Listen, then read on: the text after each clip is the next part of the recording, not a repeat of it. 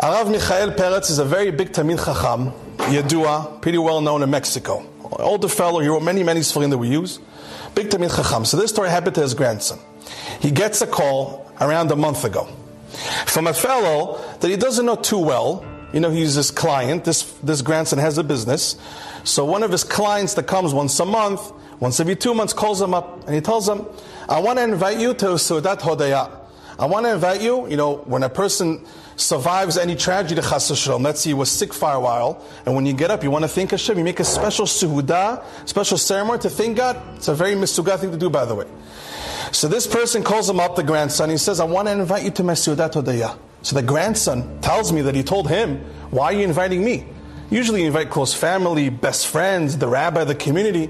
Why are you inviting me? He's like, don't ask too many questions, I want you to come to the party. He's like, okay, I'll come to the party. He goes to the Seudat Hodaya. There's 18 other people there. Now this grandson told me that he knows the community in Mexico. He's aware of what's going on. The 18 people that were there, something didn't click. Something didn't match. Those 18 faces, everybody knew each other from somewhere, but not in one room. Like something here didn't make any sense. He's from that synagogue, he's from that community, he's from that shul. It was almost random 18 people in one room to come for Seudat Hodaya for this fellow. So they sit down, this grandson tells me, and the guy next to him, one of the people participating in the party, tells him, why are you here? He's like, the truth is, I don't even know why he called me. I know of him. I don't even know why he invited me. He's like, you know what? Me too. I don't even know why I'm here. I know of him, but I'm not sure why he invited me. So it looks like everybody was confused why they're there in the first place. This person who made the Seudat Hodaya starts speaking. He says, Rabotai, I had corona. He's an older fellow. I had corona.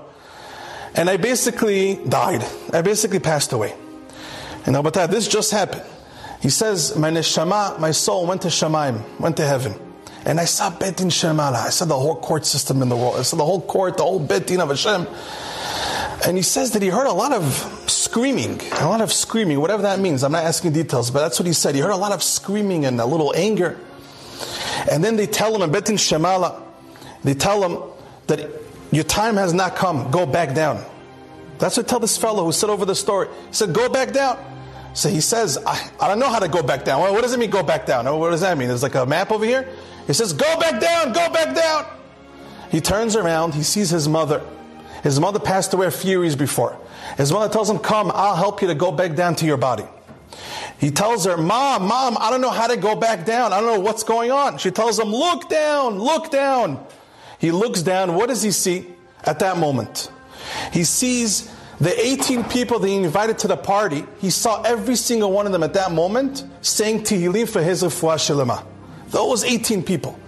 And he said, the words of the Tehillim that he heard people saying for him for his refuah shelema, the actual words he heard, it said that power of Tehillim, the noise, overtook the noise of the ka'as, of the anger.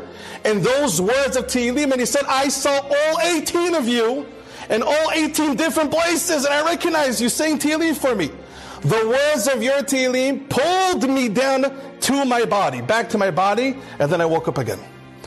Rabotai, what a tremendous story. And I verified the story. This is a 100% true story. It happened to a person that wasn't religious before the story, now he's becoming religious. A person in Mexico.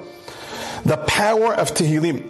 The power of praying for somebody else. And like we said before, if we just remind ourselves how much we do and how much we accomplish every time we learn Torah, every time we keep Shabbat, every time you make one bracha she'akol niyeh b'dvaro, you're changing the world. Every time you read Tehillim, do you know how much an effect it makes? This person literally saw those 18 people, and he said the words literally pulled him down into his body.